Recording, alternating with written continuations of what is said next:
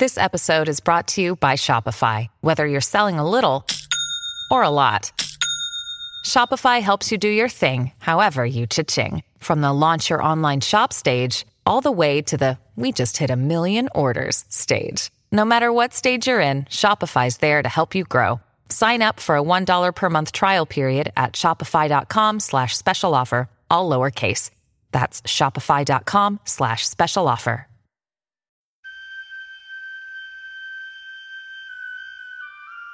The poem says, "Human voices wake us, and we drown." But I've made this podcast with the belief that human voices are what we need. And so, whether from a year or 3,000 years ago, whether poetry or prose, whether fiction or diary or biography, here are the best things we have ever thought, written, or said.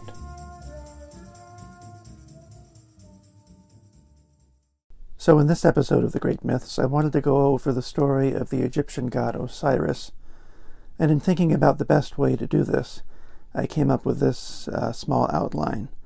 The first thing I'll go over are a few examples of what I mentioned in the first episode on Egyptian mythology, which was the Egyptian reticence for mentioning violence being done to their gods. They did not want to put that into writing, as it were.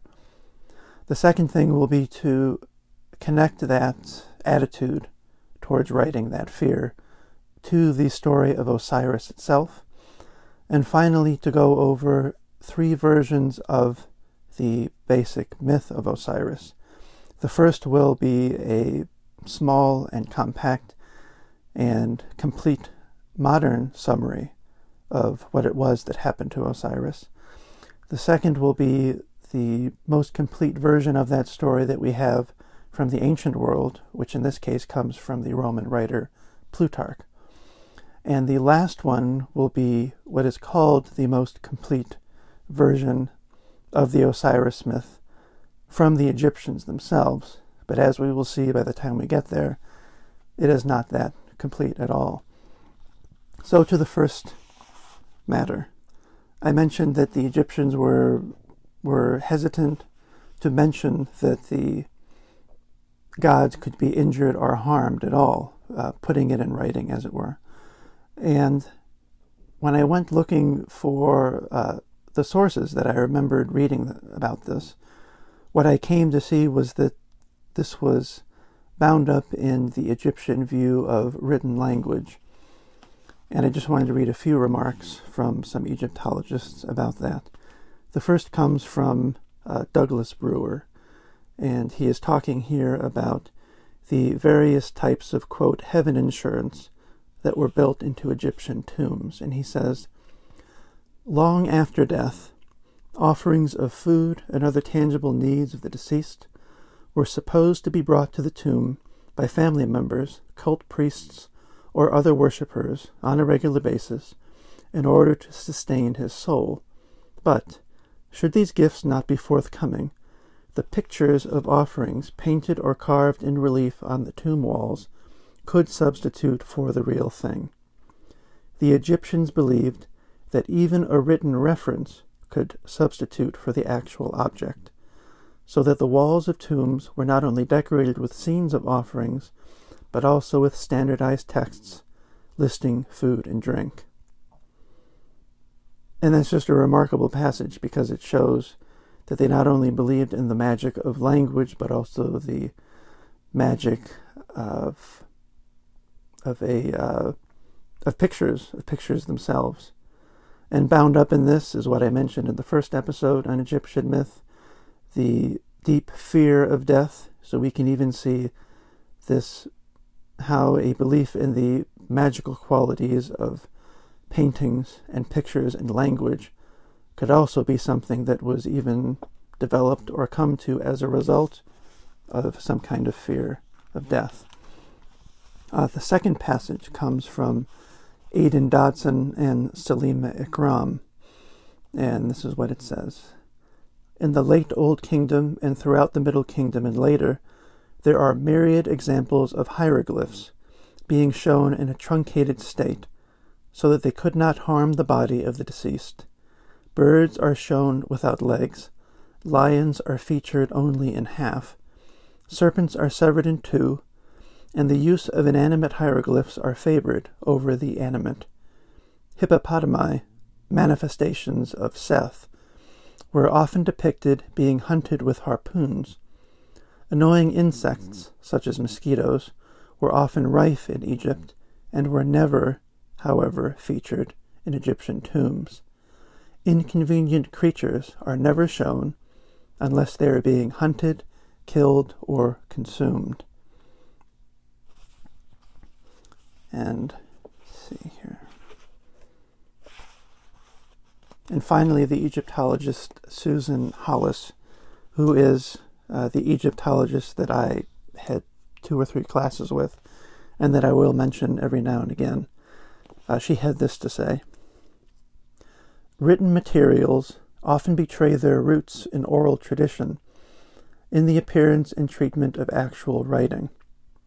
An example is the attenuation or cutting of parts of various Egyptian hieroglyphs, such as the talons of an owl or the mouth of a wild dog, in order to eliminate the danger that the animation of the animal or bird represents. Writing was thus perceived as more than representation. It was active magic, a characteristic understanding of people who live in an orally based culture." So taken together, these quotations go to that point of why they would be reticent to talk about their gods being harmed, because at the very least they're doing the same things for their loved ones in their tombs. They're trying to make sure that they are not harmed either by what is said about them or about the pictures or paintings or writings that surround them after death. Now, to connect this to the god Osiris, this is a small passage from Eric Hornung's book, Conceptions of God in Ancient Egypt, The One and the Many. And it says this: "The violent death of Osiris at the hands of Seth is so well known that we may happily omit to document it in detail. But references to it are characteristic of the ancient restraint with which the Egyptians report the death of their gods. Texts speak of the tomb and the resurrection of Osiris, and both are even depicted pictorially. There are allusions to what his enemies, quote, did to him, his deathly tiredness, and the laments of his sisters, Isis and Nephthys, are mentioned.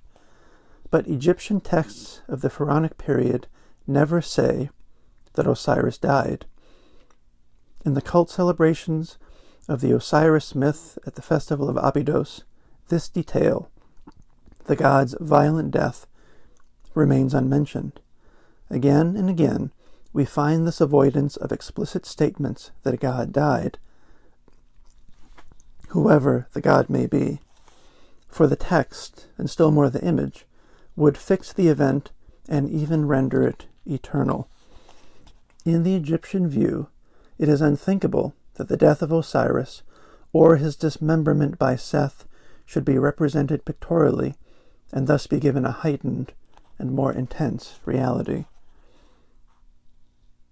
So that we see here that there are these two intense poles.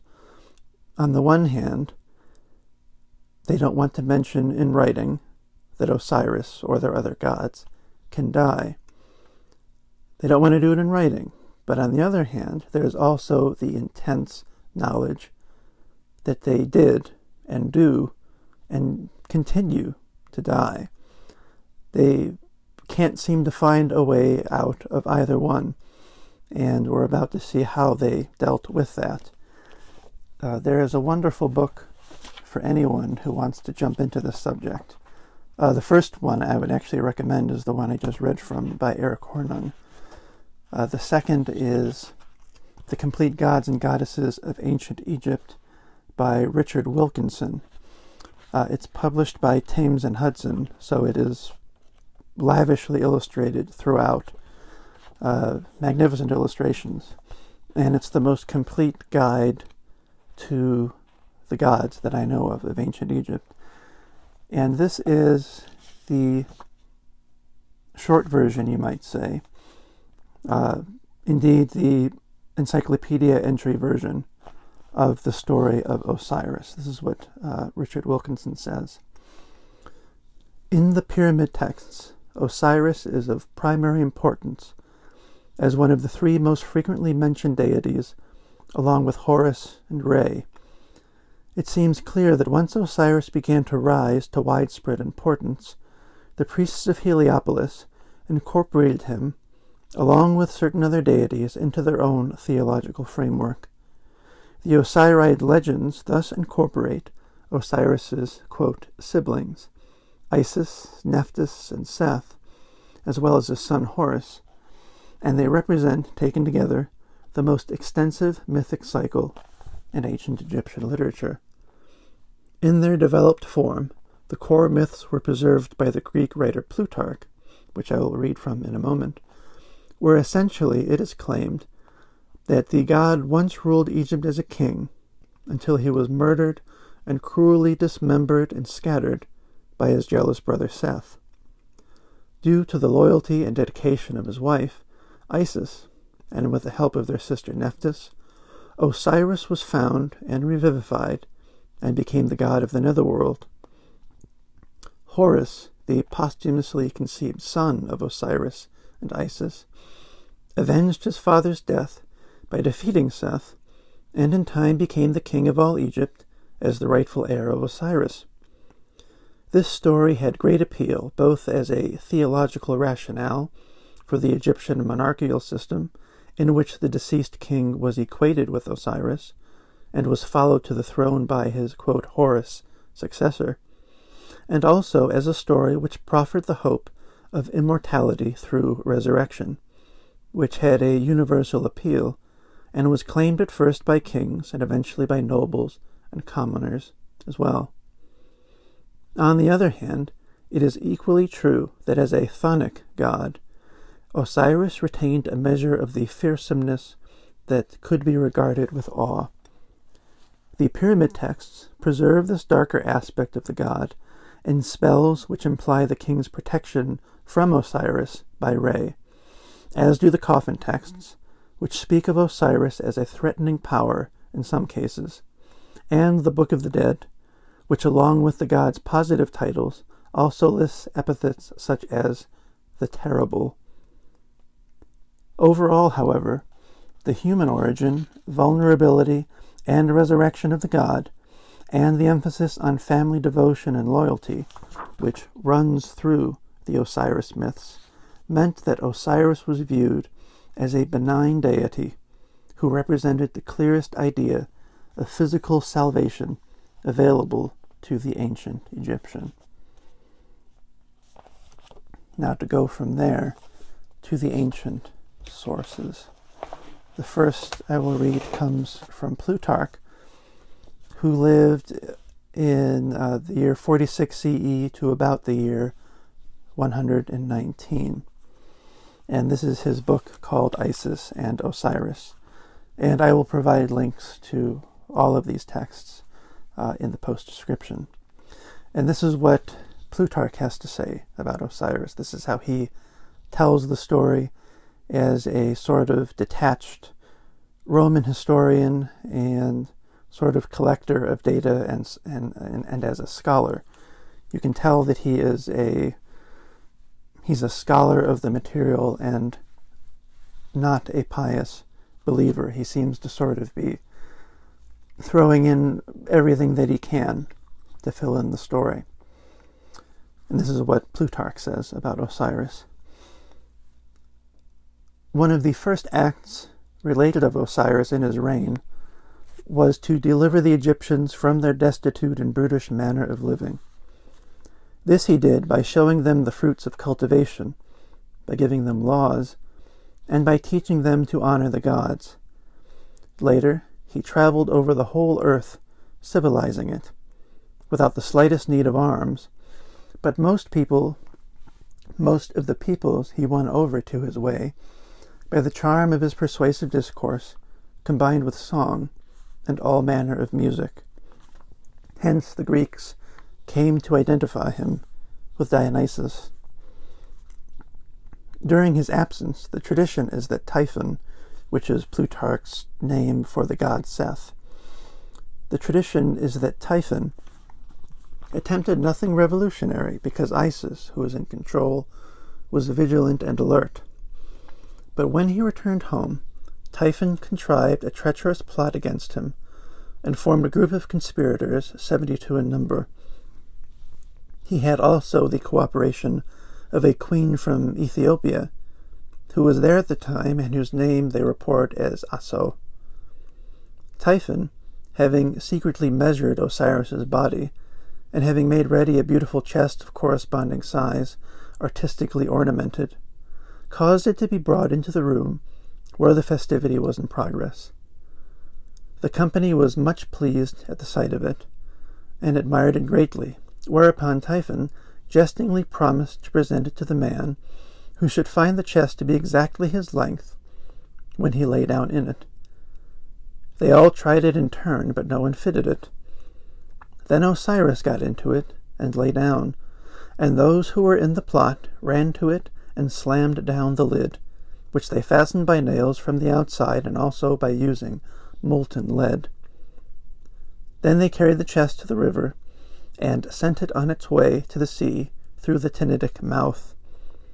Wherefore the Egyptians even to this day name this mouth of the Nile River the Hateful and Execrable.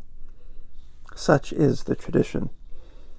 They say also that the date on which this deed was done was the 17th day of Athir, when the sun passes through Scorpion, and in the 28th year of the reign of Osiris. But some say that these are the years of his life, and not of his reign. And in that last comment, you can hear Plutarch's scholarship coming through. The first to learn of the deed, and to bring to men's knowledge an account of what had been done, were the Pans and Satyrs who lived in the region around Chemis. And so, even to this day, the sudden confusion and consternation of a crowd is called a panic. Isis, when the tidings reached her, at once cut off one of her tresses and put on a garment of mourning in a place where the city still bears the name of Copto. Others think that the name means deprivation, for they also express deprive by means of koptain. But Isis wandered everywhere at her wit's end. No one whom she approached did she fail to address, and even when she met some little children, she asked them about the chest that contained Osiris's body. As it happened, they had seen it, and they told her the mouth of the river through which the friends of Typhon had launched the coffin into the sea. Wherefore the Egyptians think that little children possess the power of prophecy, and they try to divine the future from the portents which they find in children's words, especially when children are playing about in holy places and crying out whatever chances to come into their minds.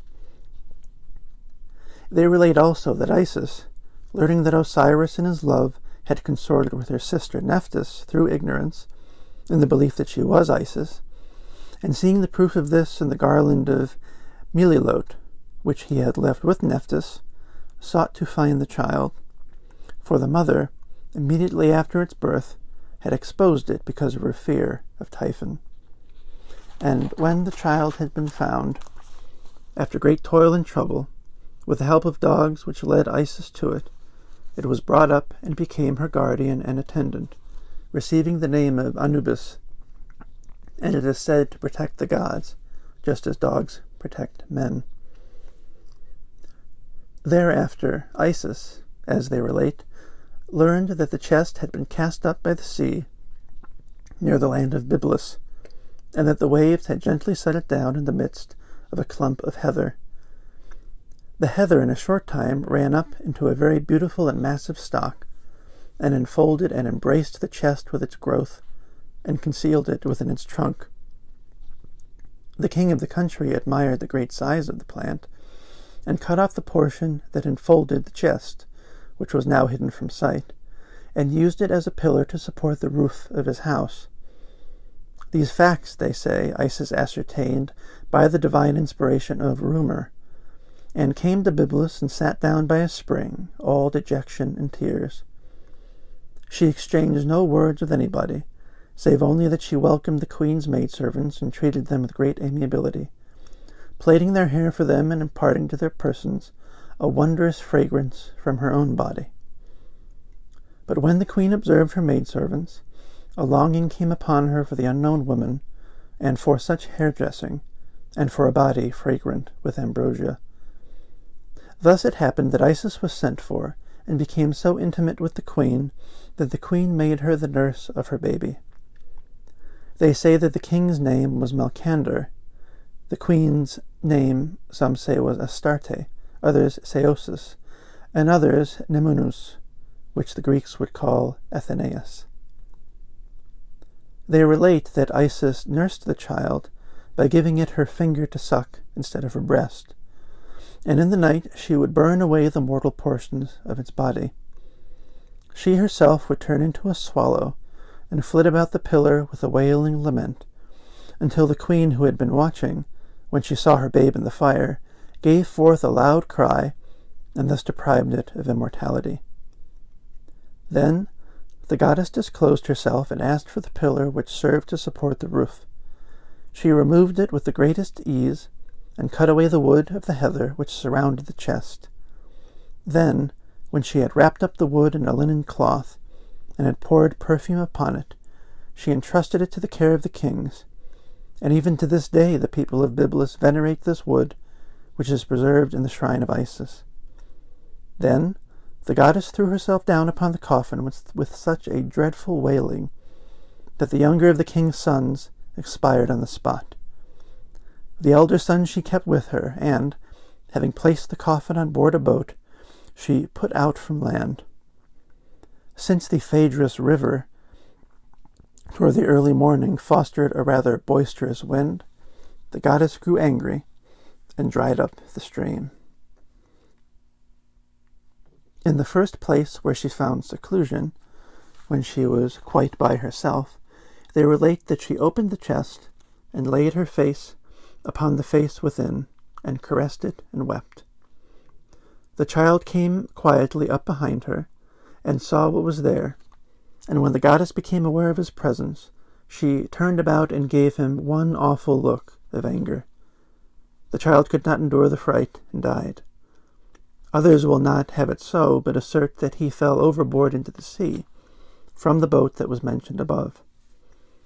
He also is the recipient of honors because of the goddess, for they say that the Maneros, of whom the Egyptians sing at their convivial gatherings, is this very child. Some say, however, that his name was Pelestinus or Pelusius, and that the city founded by the goddess was named in his honor. They also recount that this Maneros, who is the theme of their songs, was the first to invent music. But some say that the word is not the name of any person, but an expression belonging to the vocabulary of drinking and feasting, such as, "Good luck be ours," and things like this, and that this is really the idea expressed by the exclamation, Maneros, whenever it is that the Egyptians use it. In the same way, we may be sure that the likeness of a corpse, which, as it is exhibited to them, is carried around in a chest, is not a reminder of what happened to Osiris, as some assume, but it is to urge them, as they contemplate it, to use and to enjoy the present, since all very soon must be what it is now, and that this is their purpose in introducing it into the midst of merrymaking. As they relate, Isis proceeded to her son Horus, who was being reared in Buto, and bestowed the chest in a place well out of the way. But Typhon, who was hunting by night in the light of the moon, happened upon it. Recognizing the body, he divided it into 14 parts and scattered them, each in a different place. Isis learned of this and sought for them again, sailing through the swamps in a boat of papyrus. This is the reason why people sailing in such boats are not harmed by the crocodiles, since these creatures, in their own way, show either their fear or their reverence for the goddess. The traditional result of Osiris's dismemberment is that there are many so-called tombs of Osiris in Egypt, for Isis held a funeral for each part when she had found it. Others deny this and assert that she caused effigies of him to be made and that these she distributed among the several cities, pretending that she was giving them his body, in order that he might receive divine honors in a greater number of cities, and also that, if Typhon should succeed in overpowering Horus, he might despair of ever finding the true tomb when so many were pointed out to him, all of them called the tomb of Osiris. Of the parts of Osiris's body, the only one which Isis did not find was the male member, for the reason that this had been at once tossed into the river, and the Lepidotus, the sea bream, and the pike had fed upon it. And it is from these very fishes the Egyptians are most scrupulous in abstaining. But Isis made a replica of the member to take its place, and consecrated the phallus, in honor of which the Egyptians, even at the present day, celebrate a festival. So that is the account given by Plutarch, and this covers, less than 4 pages. And even there you can see how strange the story is. It's not the way that it would be told today, with all of the interruptions and asides and the sort of corrections and multiple versions that Plutarch is giving to certain parts of the story. And that is the other thing that is worth experiencing here about this ancient literature and religious literature in particular.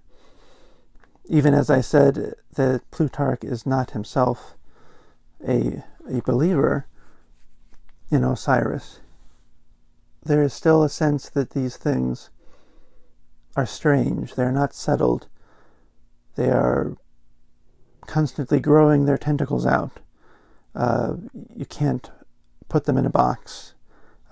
There would be almost no point in making a novel about Osiris for people like these, because the knowledge is so scattered and at the same time so scarce. And so then we come to the great hymn to Osiris, and this dates to sometime in the New Kingdom, which was roughly 1550 to 1069 BCE. And if we think that writing was invented in Egypt around 3100 BCE, the pyramid texts, the first of the pyramid texts, were inscribed in the walls of the pyramids around 2300 BCE. This is very nearly 2,000 years after the invention of writing. And we're talking about a story that is central to these people. And it is this one, when you think about its importance, fairly short poem. This is, as the translator says, this hymn contains the fullest account of the Osiris myth extant in Egyptian. Allusions to the Osiris myth are very frequent in Egyptian texts, but they are very brief. If we can imagine having this story be central to your culture, the way that the crucifixion of Jesus, whether you are a Christian or not, is central to Western culture. If you can imagine the next few pages being the most complete version of the story of Jesus for 2,000, 3,000, 4,000 years, you can get a sense of just how the Egyptians viewed language and writing and magic. And I should say that this comes from Miriam Lichtheim, who published 3 volumes of Ancient Egyptian Literature, a Book of Readings. And this is from volume 2. This comes from the New Kingdom. So this here is the most complete version of the Osiris myth in the Egyptian. This is what it says. Adoration of Osiris by the overseer of the cattle of Amun, Amenemos and the lady Nefertari. He says, Hail to you, Osiris, Lord of eternity, King of gods, of many names, of holy forms, of secret rites and temples. Noble of Ka, he presides in Jedu.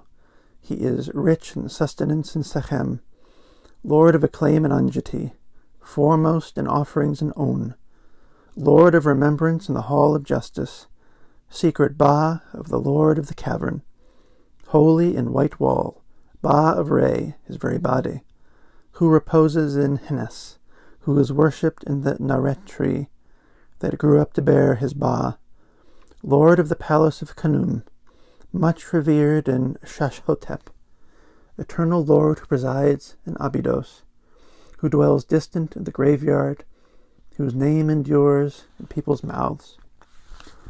Oldest in the joined two lands, nourisher before the 9 gods, potent spirit among spirits, Nun has given him his waters, north wind journeys south to him. Sky makes wind before his nose, that his heart be satisfied. Plants sprout by his wish. Earth grows its food for him. Sky and its stars obey him. The great portals open for him. Lord of acclaim in the southern sky, sanctified in the northern sky. The imperishable stars are under his rule.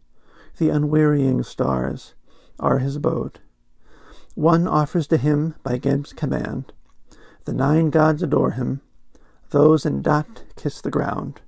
Those on high bow down. The ancestors rejoice to see him. Those yonder are in awe of him. The joined 2 lands adore him. When his majesty approaches, mightiest nobles among nobles, firm of rank, of lasting rule, good leader of the 9 gods, gracious, lovely to behold, awe-inspiring to all lands, that his name be foremost, all make offering to him. The Lord of remembrance in heaven and earth, rich in acclaim at the Wag feast, hailed in unison by the 2 lands, the foremost of his brothers, the eldest of the 9 gods, who set Ma'at through the 2 shores, placed the son on his father's seat, lauded by his father Geb, beloved of his mother Nut, mighty when he fells the rebel, strong-armed when he slays his foe, who casts fear of him on his enemy, who vanquishes the evil plotters, whose heart is firm when he crushes the rebels. That's about halfway through here, and you would be right to say, where is the narrative? Where is the story of Osiris? Well, it's not here. It's sort of in the rest of the prayer, but we've gotten halfway through, and there still is no narrative. And you can learn so much about what the Egyptians believed just by noticing that they have sort of back-ended, or front-ended, I suppose, this hymn to Osiris with titles and with praise and just an outpouring of language. And if you think that they really did believe in the magical power of language, how powerful must this first half have been? Just a recycling of titles, a recycling of his power, and a recycling of his general praise, over and above what we demand now, which is a comprehensible story. So, the rest of the hymn. Geb's heir, and the kingship of the 2 lands, seeing his worth, he gave it to him, to lead the land to good fortune. He placed this land into his hand, its water, its wind, its plants, all its cattle, all that flies, all that alights, its reptiles and its desert game, were given to the son of Nut, and the 2 lands are content with it, appearing on his father's throne, like Re when he rises in the light land. He places light above the darkness. He lights the shade with his plumes. He floods the 2 lands like Aten at dawn. His crown pierces the sky, mingles with the stars.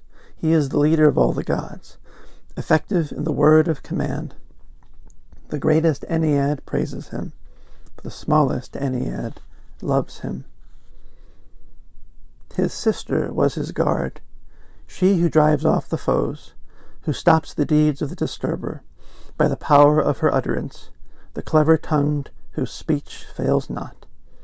Effective in the word of command, mighty Isis who protected her brother, who sought him without wearying, who roamed the land lamenting, not resting till she found him, who made a shade with her plumage, created breath with her wings. So already Isis is already searching for him, and there is still no mention that he has died. Isis, you enter the story with Isis searching for him and mourning him, although it is not explicitly said why she is mourning and what she is searching for. Who made a shade with her plumage, created breath with her wings, who jubilated, joined with her brother, raised the weary one's inertness, received the seed, bore the air, raised the child in solitude, his abode unknown, who brought him, when his arm was strong, into the broad hall of Geb. The Ennead was jubilant. Welcome, son of Osiris, Horus, firm-hearted, justified, son of Isis, heir of Osiris. The council of Ma'at assembled for him, the Ennead. The All-Lord himself, the Lord of Ma'at, united in her, who eschew wrongdoing. They were seated in the hall of Geb to give the office to its Lord, the kingship to its rightful owner. Horus was found justified. His father's rank was given to him. He came out crowned by Geb's command, received the rule of the two shores. The crown placed firmly on his head, he counts the land as his possession. Sky, earth are under his command. Mankind is entrusted to him, commoners, nobles, sunfolk, Egypt and the far-off lands. What Aten encircles is under his care. North wind, river, flood, tree of life, all plants. Nepri gives all his herbs. Field's bounty brings satiety, and gives it to all lands. Everybody jubilates. Hearts are glad, breasts rejoice, everyone exults. All extol his goodness. How pleasant is his love for us. His kindness overwhelms the hearts. Love of him is great in all. They gave to Isis' son his foe. His attack collapsed. The disturber suffered hurt. His fate overtook the offender. The son of Isis who championed his father. Holy and splendid is his name. Majesty has taken his seat. Abundance is established by his laws. Roads are open, ways are free. How the two shores prosper. Evil is fled. Crime is gone. The land has peace under its lord. Ma'at is established for her lord. One turns the back on falsehood. May you be content, Wenofer. Isis' son has received the crown. His father's rank was assigned him in the hall of Geb. Re spoke, Thoth wrote, the council assented. Your father Geb decreed for you. One did according to his word. An offering, which the king gives to Osiris Kenementiu, lord of Abydos, that he may grant an offering of bread and beer, oxen and fowl, ointment and clothing, and plants of all kinds, and the making of transformations, to be powerful as Hapi, to come forth as a living Ba, to see Aten at dawn, to come and go in Rostau, without one's Ba being barred from the necropolis. May he be supplied among the favored ones before Wenofer, receiving the offerings that go up on the altar of the great god, breathing the sweet north wind, drinking from the river's pools, for the Ka of the overseer of the cattle of Amun, Amenemos, justified, born of the lady Henut, justified, and of his beloved wife, the lady Nefertari, justified. So this poem was inscribed on a stele of Amenemos, and is the fullest account in Egyptian that we have of the Osiris story. And we can see, comparing it to the pyramid texts, that again, this is more a ritual text than it is a narrative, because that is the strength that Egyptians saw, simply in ritual rather than a narrative, the kind of narrative that we would expect. And yet there is still great beauty to this prayer, as strange as it is. And I did this on purpose to see how it went from a book about Osiris, or an entry in a book written in 2003 that tells the story of Osiris, and then going back to Plutarch and hearing a full narrative account that was still a little bit odd to our ears, and finally landing here amid the people who actually believed in Osiris, that this is the way they tell the story. And it seems odd to us, but at the same time, how many of us have heard in our houses of worship words like these: everybody jubilates, hearts are glad, breasts rejoice, everyone exalts, all extol his goodness. How pleasant is his love for us, his kindness overwhelms the hearts, love of him is great in all. That is one of the reasons why I'm doing this series, and why it might take a while in between episodes, is that I believe it is immensely important, if we're going to look at these stories, to look at them in the original, and to look at them even if they seem immensely strange and alien, because they should, but also because in the midst of this experience of what is not us, and what hasn't been a living religion for 2,000 years, there is still something that looks like the image that we might see if we look ourselves into a mirror.